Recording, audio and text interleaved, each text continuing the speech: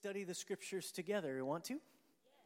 Luke chapter 17. Luke chapter 17. As you know, we're studying through the book of Luke. This is week 19. We've been doing this 19 weeks. We just have a few weeks left, as long as I do one chapter a week. And we're just choosing things in each chapter to highlight the story of Jesus, what he was doing, how he was changing people's lives, and what that looks like for us today. And so the story of Luke is a fantastic story. And I want to jump in here today right to the story that is in chapter 17. And I want to couch it in these terms. I want us to look at this story. I want to look at this chapter. Actually, we're going to look at the first 10 verses. And as we look at these 10 verses, I want us to understand what Jesus might have been saying, obviously, to the original hearers, right? The people that were around him. What was he trying to teach his disciples? And then we're going to look at how it applies to us today.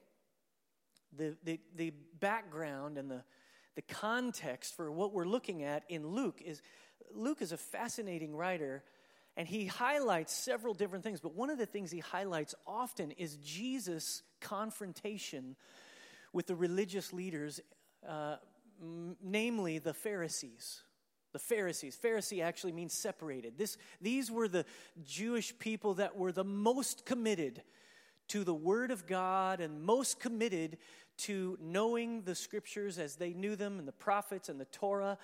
And so these guys were so consumed with what had been that they could not see what was coming.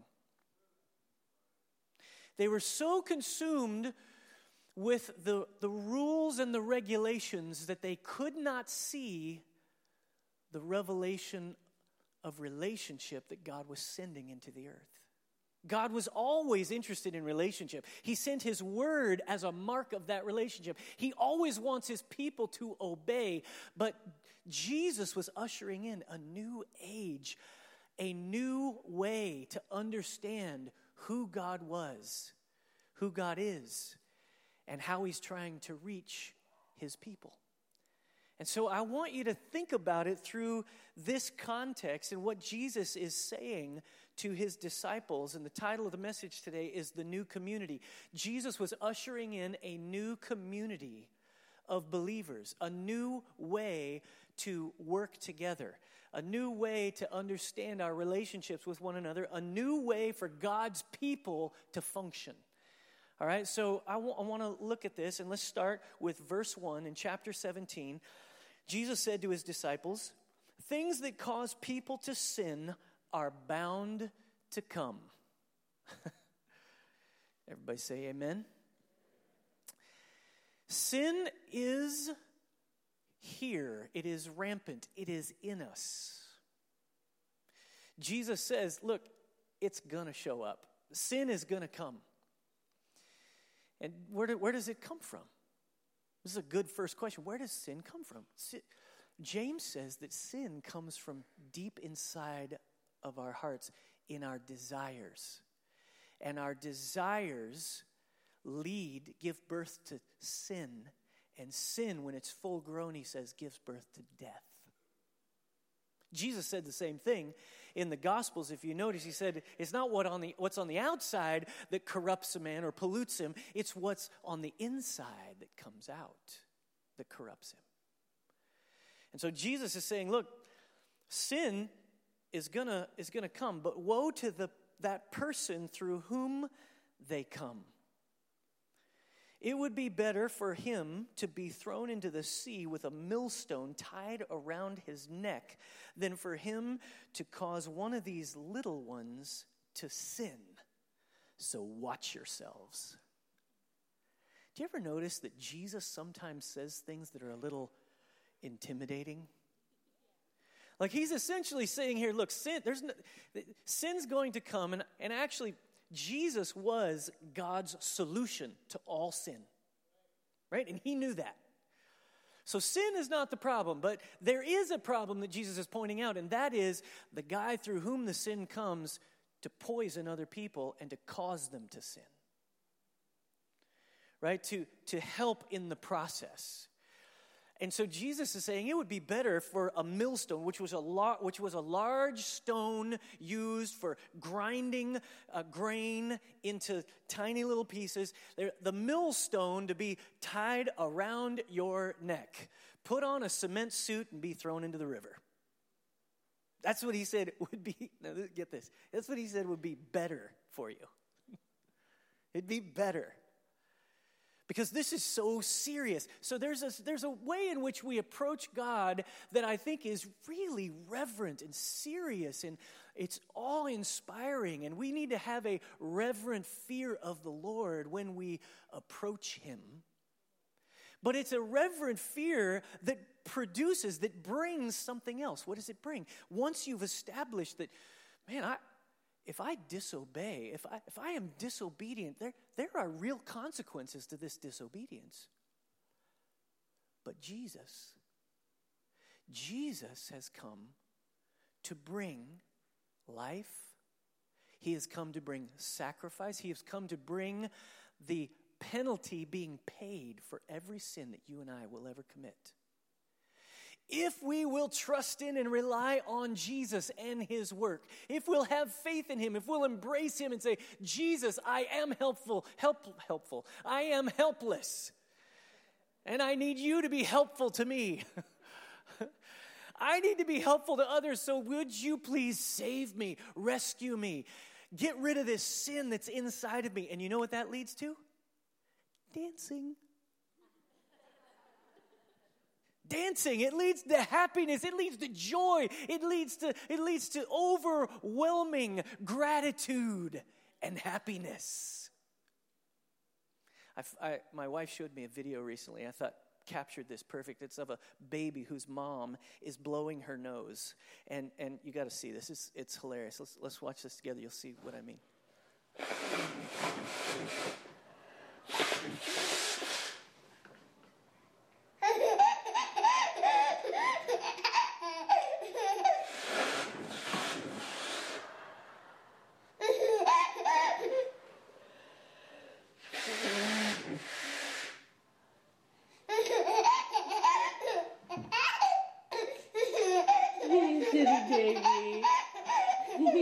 Baby.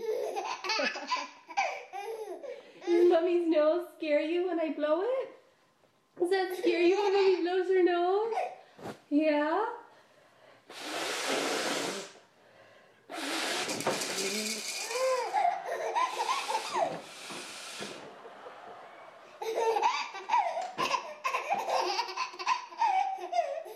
You're silly baby. Isn't that awesome?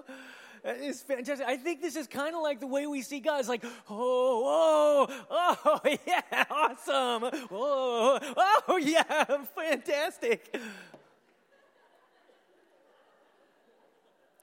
I don't know, I'm just weird. It seems to me that Jesus is giving us a warning. That he is telling us there's something really important here in the gospel message. That if we'll listen, if we'll see it, it will save us from heartache. It will help us understand who we are and what we're supposed to be about in this new community. If you go to the next verse, he says, so watch yourselves. Watch yourselves. Be on your guard. He's warning them. He says, if your brother sins, rebuke him.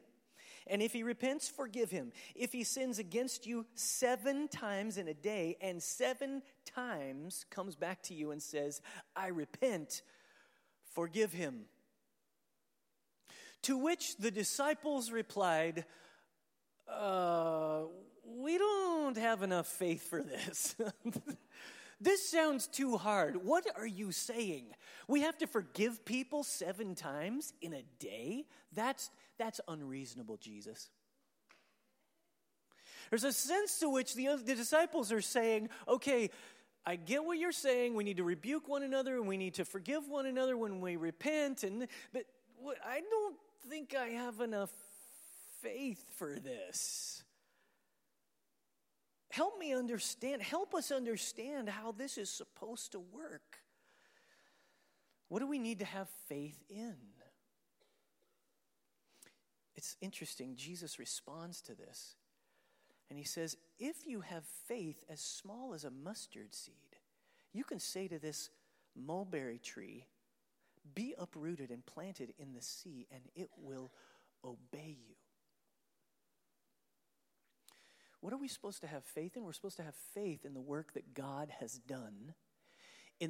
We're supposed to have faith in the work God is doing in our lives through Christ. We're supposed to have faith in Jesus. And Jesus responds to their ask for faith, their quiz about faith and how they can accomplish what he's just told them. And he says to them, look, if you have even this tiniest, smallest bit of faith, that you can say to this tree, go get in the sea, and it'll go. Essentially, what Jesus is saying is, look, faith, it is so powerful that it can move heaven and earth. If faith can move heaven and earth, you can do what I'm asking you to do. And it doesn't take a great amount of faith. This is really what he's saying. It doesn't take a lot of faith to forgive your brother. It doesn't take a huge amount of faith. In fact, it's not really about quantity because faith is so concentrated. Turn to your neighbor and say, it's concentrated. It's always fun to watch the resistors. Concentrated.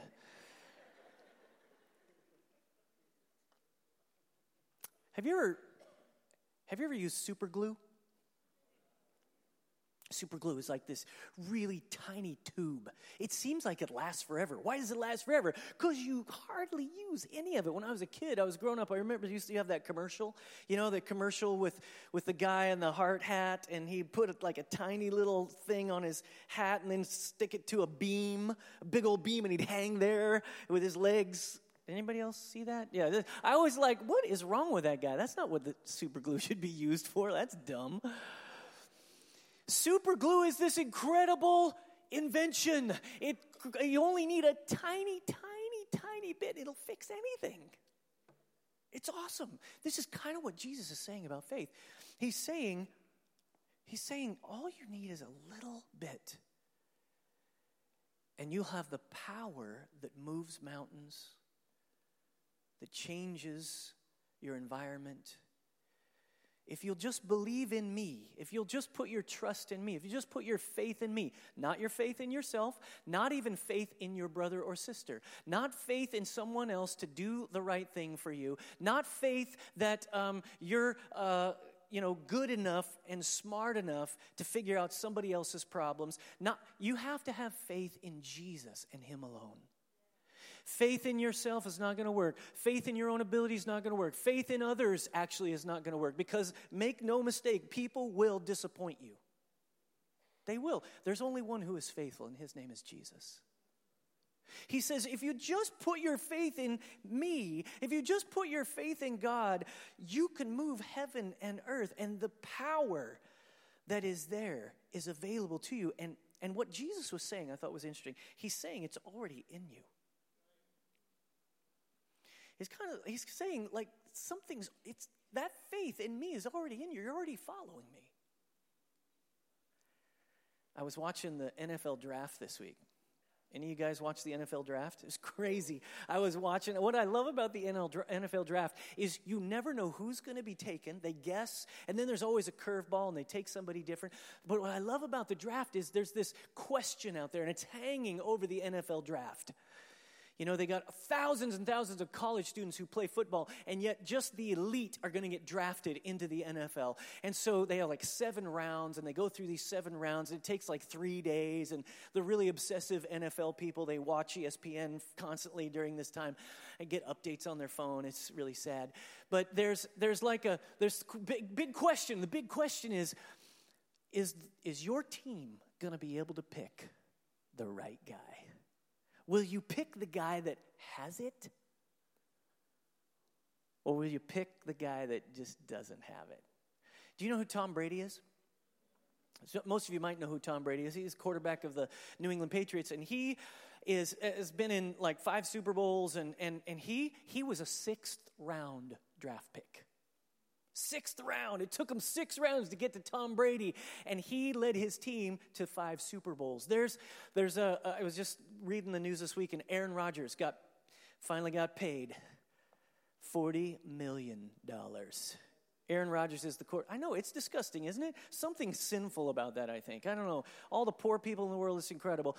$40 million to watch a guy throw a pigskin. That's almost enough to make me stop watching football. Not quite, but almost. He gets paid this enormous sum of money, but notice he didn't get paid that much until he won the Super Bowl. Here's what I'm saying. It's as if Jesus is looking at his disciples and saying, "You've already got it. It's already in you. The faith that you need to do what I'm asking you to do when you follow me, if you'll just listen to me. If you just listen to my voice, that's all that needs to happen here. When you listen to my voice and you choose to trust in me, you have all the faith you need. It's like Jesus is drafting you. He's saying, you got the stuff. You've got it. You've got it. You've got everything you need. And so then Jesus here, he's expounding on this. He talks about faith, and then he talks about the seed as a way of understanding how small your faith might be and still have power. And then verse 7, he launches into this story. He says, suppose one of you had a servant plowing or looking after the sheep. Would he say to the servant when he comes in from the field, come along now and sit down to eat? Would he not rather say, prepare my supper, get yourself ready, and wait on me while I eat and drink, and after that you may eat and drink? Would he thank the servant because he did what he was told to do? So you also, when you have done everything you were told to do. If you have a pen, take your pen and underline that phrase right there. So you also, when you have done everything you were told to do, should say, we are unworthy servants. We have only done our duty. What is Jesus saying here? This story can seem a little bit disconnected from the rest of the passage until you understand that Jesus is trying to convince his disciples that this is really the simplest thing you can do. And it's interesting, he's telling the story through a master and servant relationship, and he calls the servant in from outside, and he's been working outside, and then does he say, hey, the master doesn't say to the servant, here, sit down and eat. No, he says, prepare my meal, finish what you came to do, and then you can eat. And the servant says to himself, this is my job, this is what I do. It's as if the servant is saying, this is who I am, this is what I do. Jesus is saying, this is who we are. This is what we do. This is the baseline. We forgive people. The baseline is we think about other people more than ourselves. This is what he's saying. He's saying this story is about just doing one thing really well, and that's listening to my voice and doing what I've asked you to do. And when you do what I've asked you to do, that's what you're called to. My wife this morning, she hears from the Lord often. She does. And I need to learn that more. That when she speaks, God is speaking to me. It's really true. Did you know that one of the ways that God speaks to you is through your spouse? Some of you are like, you don't know my spouse. I don't know. No, she was speaking this morning. She felt like the Lord was saying something about hearing God's voice, and it's related to the message here. In John 10, Jesus said, my sheep know my voice. I want them to know my voice. And she said it was like the Lord told her, sheep don't do much for their shepherd. I mean, just think of it, a shepherd and a sheep. Do the sheep go around doing stuff, accomplishing stuff for the shepherd? There is a sense to which we as the sheep of God's pasture try to do things for him. And it doesn't work. It doesn't work. You try in your own strength, your own capacity, your own understanding. You try to do things. You try to be holy. You try to do the right things. Look, this is exactly what Jesus was pushing back against with the Pharisees. That's not the way it works. Jesus said, really, all I want you to do is I want you to hear my voice and I want you to obey. That's it. And this is baseline Christianity 101.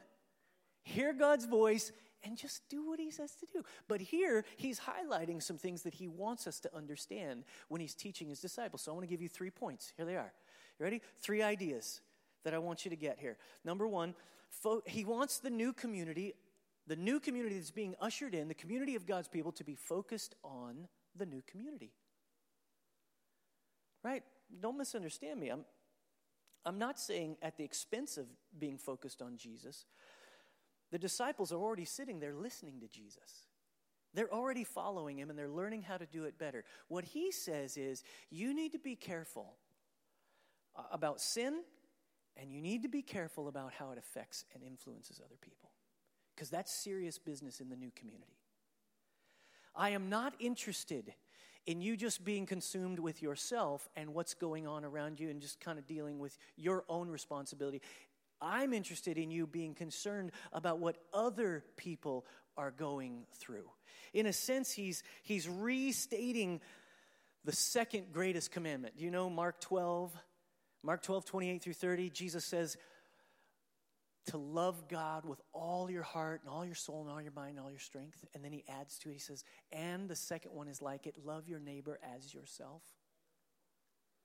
It's as if he's saying, we can't just quote that verse and think that it means be nice to each other. We can't just quote it and say, it means more than being nice. It means I want you to be involved in the kind of relationships that really are meaningful. In God's kingdom, we are not just responsible for ourselves, we are responsible for one another. You might think to yourself, well, I can barely get myself figured out. How am I supposed to help figure out somebody else? Listen, this is the design of the new community. Not isolated and individualized, but working together with a group of people, acknowledging that all of us have sin, and all of us are wrestling, and all of us need forgiveness, and all of us need to be rebuked from time to time. You need to be rebuked from time to time. When was the last time somebody rebuked you well? I bet it's been a long time for some of you. Jesus is saying here that he wants us to be the kind of community that will think about what our actions are producing in others. Turn over to 1 Corinthians chapter 8 real quick. 1 Corinthians chapter 8. If you look at this, if you're following me in your Bible, turn over there. If you're following me on your smartphone, turn on your smartphone to 1 Corinthians chapter 8. And in this passage, Paul is writing to the Corinthian church, and what he's saying to them, he's talking about idol worship and food that's been sacrificed to idols. In the first half of the chapter, he's essentially saying, look, food sacrificed to idols is really not that big of a deal, all right? I don't believe idols have any power. I serve the one true God, and so I don't care what anybody's done to sacrifice meat to an idol. It doesn't make any difference to me. The meat's good. I eat it. That's essentially what Paul is saying. It doesn't bother me. This is not a big deal. But then he goes on to say in verse 9, he says, be very careful, however, that the exercise of your freedom does not become a stumbling block to the weak. For if anyone with a weak conscience sees you, who have this knowledge, eating in an idol's temple, won't he be emboldened to eat what has been sacrificed to idols? Now, I want you to stop right here and just look at me for a second. The meat that was sacrificed to idols often was done by a butcher type of person, and it would have been sacrificed when it was prepared to even be bought, to even be purchased. And so, the people would go into these places of business, and there would be idol worship going on with this meat around, and you'd pick it up, you'd eat it there, or you'd take it with you. There was really this process where idol worship was very common. And so Paul was trying to teach the Corinthian church not to be involved in idol worship, to serve the one true God, not to allow their faith to be synchronized with other pagan religions. He's trying to teach them this. So he says, he uses this example. He says, if somebody is buying meat in an idol's temple here and you're going there to get it, might you attract the person who has a weaker conscience back to idol worship because they're just following your example? He's essentially saying, if they go into that temple, that's much more difficult for them. If they go into that place of business, it's much more difficult for them to resist because that's what they're just extracting themselves from. They're trying to learn how to serve the one true God. They're trying to understand who He is, and they're trying to turn away from idol worship and to Jesus Christ. And so Paul is saying, you can't go into one of these places and eat what has been sacrificed to idols. He says, so this weak brother, verse 11, for whom Christ died is destroyed by your knowledge. And when sin against your brothers in this way, when you sin against your brothers in this way and wound their weak conscience, you sin against Christ. Yeah, think of it. Thanks, Dad. Think of it. Verse 13 says, therefore, if what I eat causes my brother to fall into sin, I will never eat meat again so that I will not cause him to fall. This is how serious it is to Paul. This is how serious it is to Jesus. The point of the community, the new community that God is putting together, is that they will be the ones who will look after one another. The point of making disciples, now follow me here, the only way you can make a disciple is if somebody will think this way about a weak believer, about a young believer, about a person who doesn't even know the truth yet.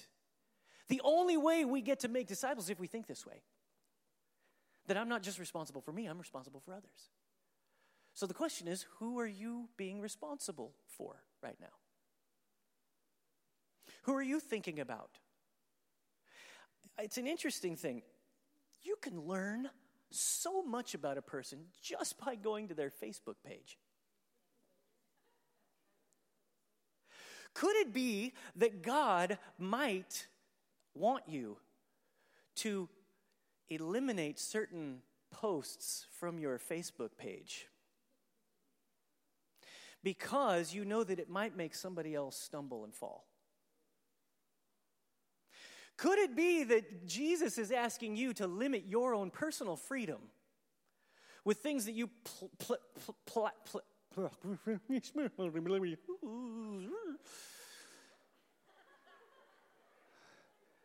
with things that you paste and splatter all over your Facebook? Might he be asking you to limit your freedom for the sake of other people, that you're thinking about them instead of yourself? By the way, the next thing he says, I want you to rebuke each other. Rebuke one another. Right? Like, rebuking one another is very, very difficult. I've had a lot of practice at it as a pastor. Just warning people, challenging them. That's what this word means. It means warning, correcting, challenging them, identifying sin for them. They may not even know it's there. You know what this requires? It requires an incredible amount of time, energy. If you consider our American culture and the individualized nature of our culture, we focus a lot on our rights. I have my rights, you have your rights, and I would never presume to tell you what you should and shouldn't do. Can I challenge you today to think about the new community in a different way? That Jesus did not have the American culture in mind here when he said this. He wasn't talking about a democratic way of thinking. He was talking about a new community that's so submitted to God and to one another that they were willing to build relationships where they rebuked one another and they forgave one another when they repented. And if it took them a long time, to repent, they were still willing. Look, here's what Jesus is saying. Build relationships that matter enough to rebuke and forgive. Not the surface relationships. Not just the relationships at work or the relationships with your... It's amazing to me how many family relationships just become surfacey. He's saying, I want you to build relationships that matter, that are deep enough, strong enough to withstand a rebuke. Leads to our second point. The second point is he wants us to be focused on repentance and forgiveness. He wants us to be focused on this process because it is so difficult to navigate through. The idea of repentance. Now, people look at repentance and they think it's a bad word. It is not a bad word. It is an incredibly positive word because it means the end of you and the beginning of God. It means I'm not going to do this anymore. I'm going to only do what Jesus wants me to do. It is the most positive word we can say. We're very uncomfortable with this rebuking and repenting process. We're especially uncomfortable when somebody doesn't seem to be doing it at the speed we think they ought to be doing it. And so we have a hard time walking with them. Jesus said, look, even if you have the tiniest bit of faith, I can empower you to walk with this person.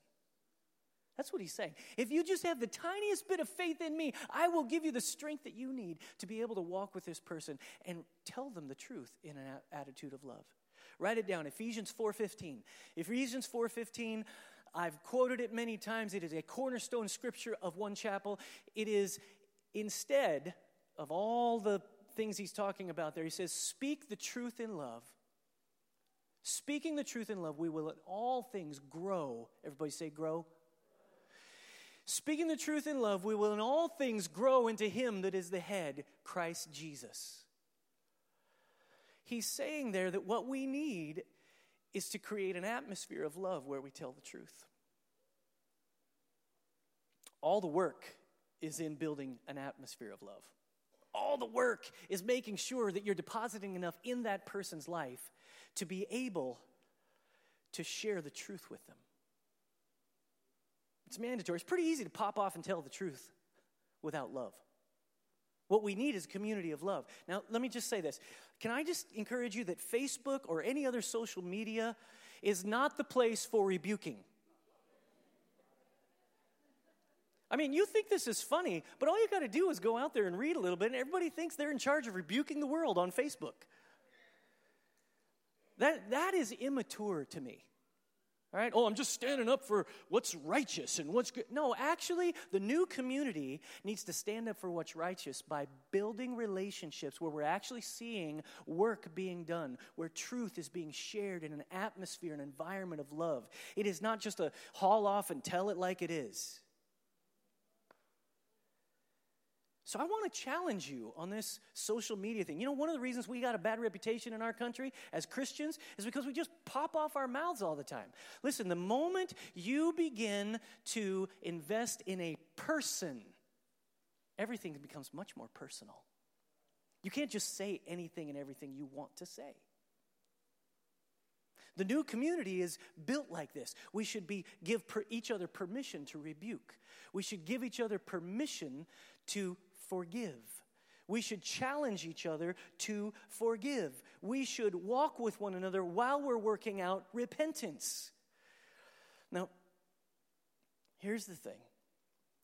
The repentance and forgiveness and rebuking thing, I mean, there's a series of sermons on this. It's messy. It's not easy. It requires time and energy, effort. It requires openness. It requires input from others. It can just be so difficult. But what we don't want is there's a group of people within our community who think that anybody who rebukes them is being judgmental.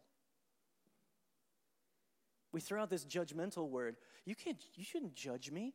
Actually, if you read Matthew 7, he doesn't say don't judge. He says make sure you're dealing with yourself first. Then you'll see clearly to take the speck out of your brother's eye once you've taken the log out of your own eye. Thank you. The third point I want to make here before we just close up is You're not only focused on the new community, you're not only focused on this forgiveness and repentance process, you're also focused on the power of God. In fact, it is the power of God that gives the energy and ability for you to do the other two. This is what Jesus is saying when he begins to talk about faith, even the tiniest little bit of faith.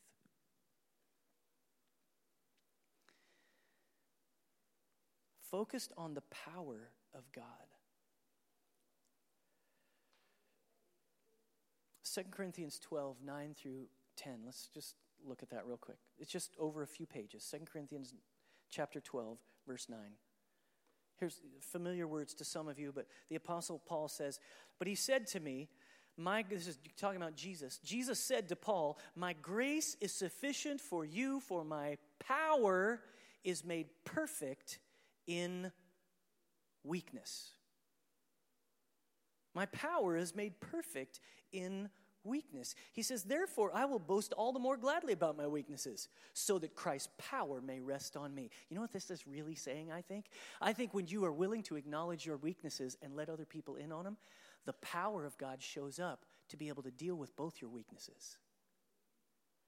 The power of God shows up not to excuse one another in sinfulness, not to use grace like it was, grease, right? It's a gift of God. I'm not talking about greasy grace that we just take advantage of God to justify our sin. That's not what I'm talking about. I'm talking about a community that's willing to say it like it is and to acknowledge our weaknesses in community, and then as we do, begin to work on them together. God's power begins to rest there. One of the problems with the American church model is we're so segmented. We are so busy. We're so consumed. We go here, we go there. Our lives are too full. We never get to this level of discussion with anybody.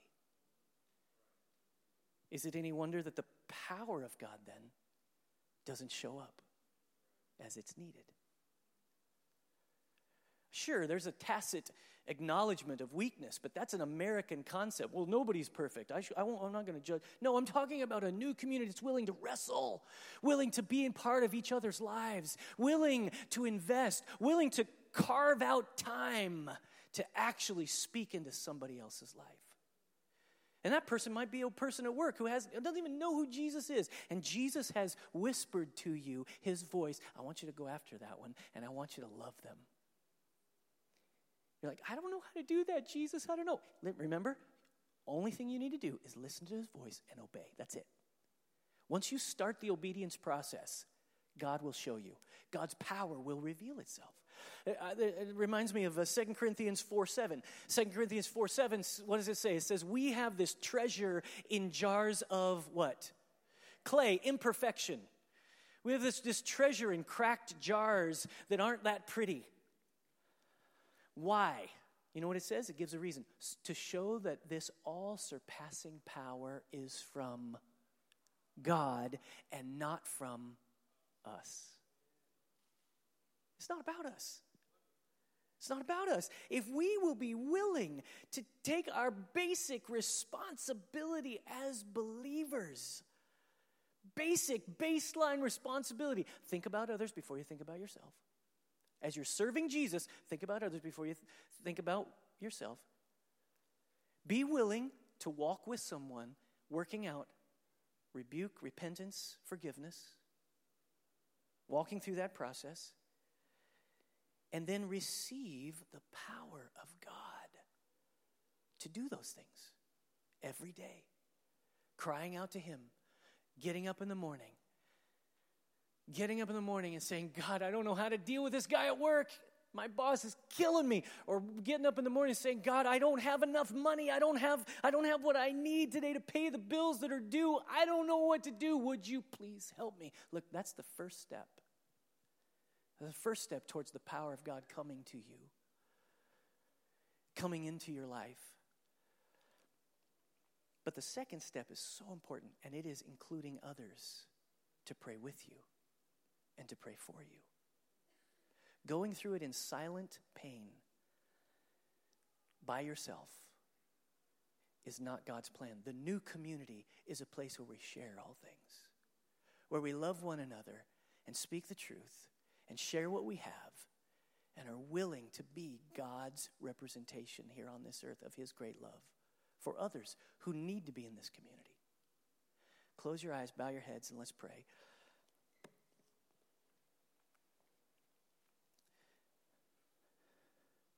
Just while you're there, just closing your eyes, I want you to listen to the voice of the Holy Spirit.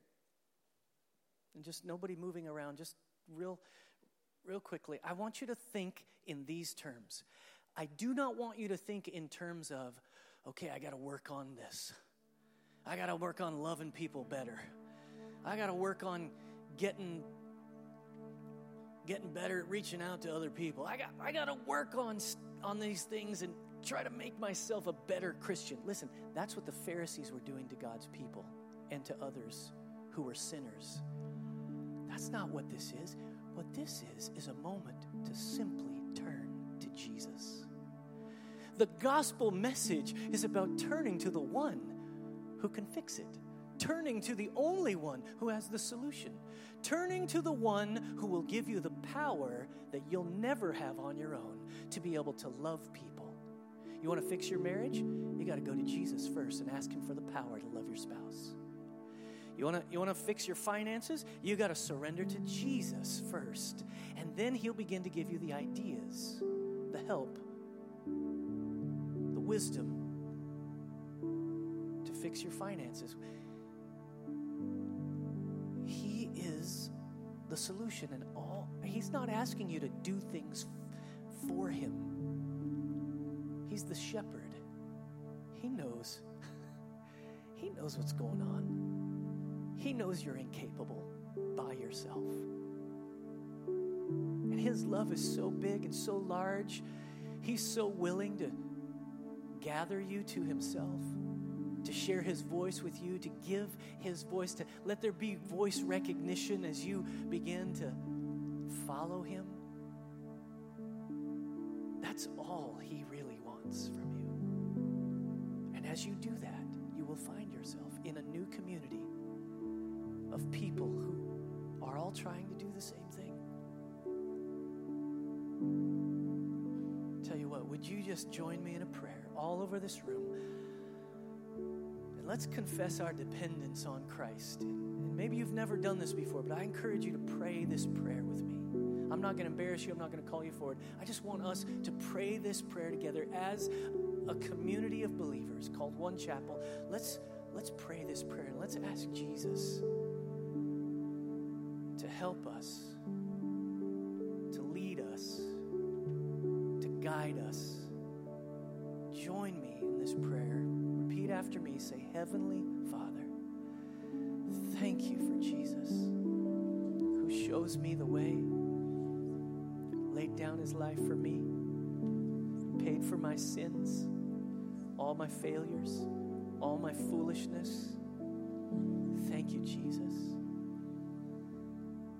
I trust you. I believe in you. I need you. I can't do this on my own. Please help me. Forgive me. Cleanse me. Give me a new start.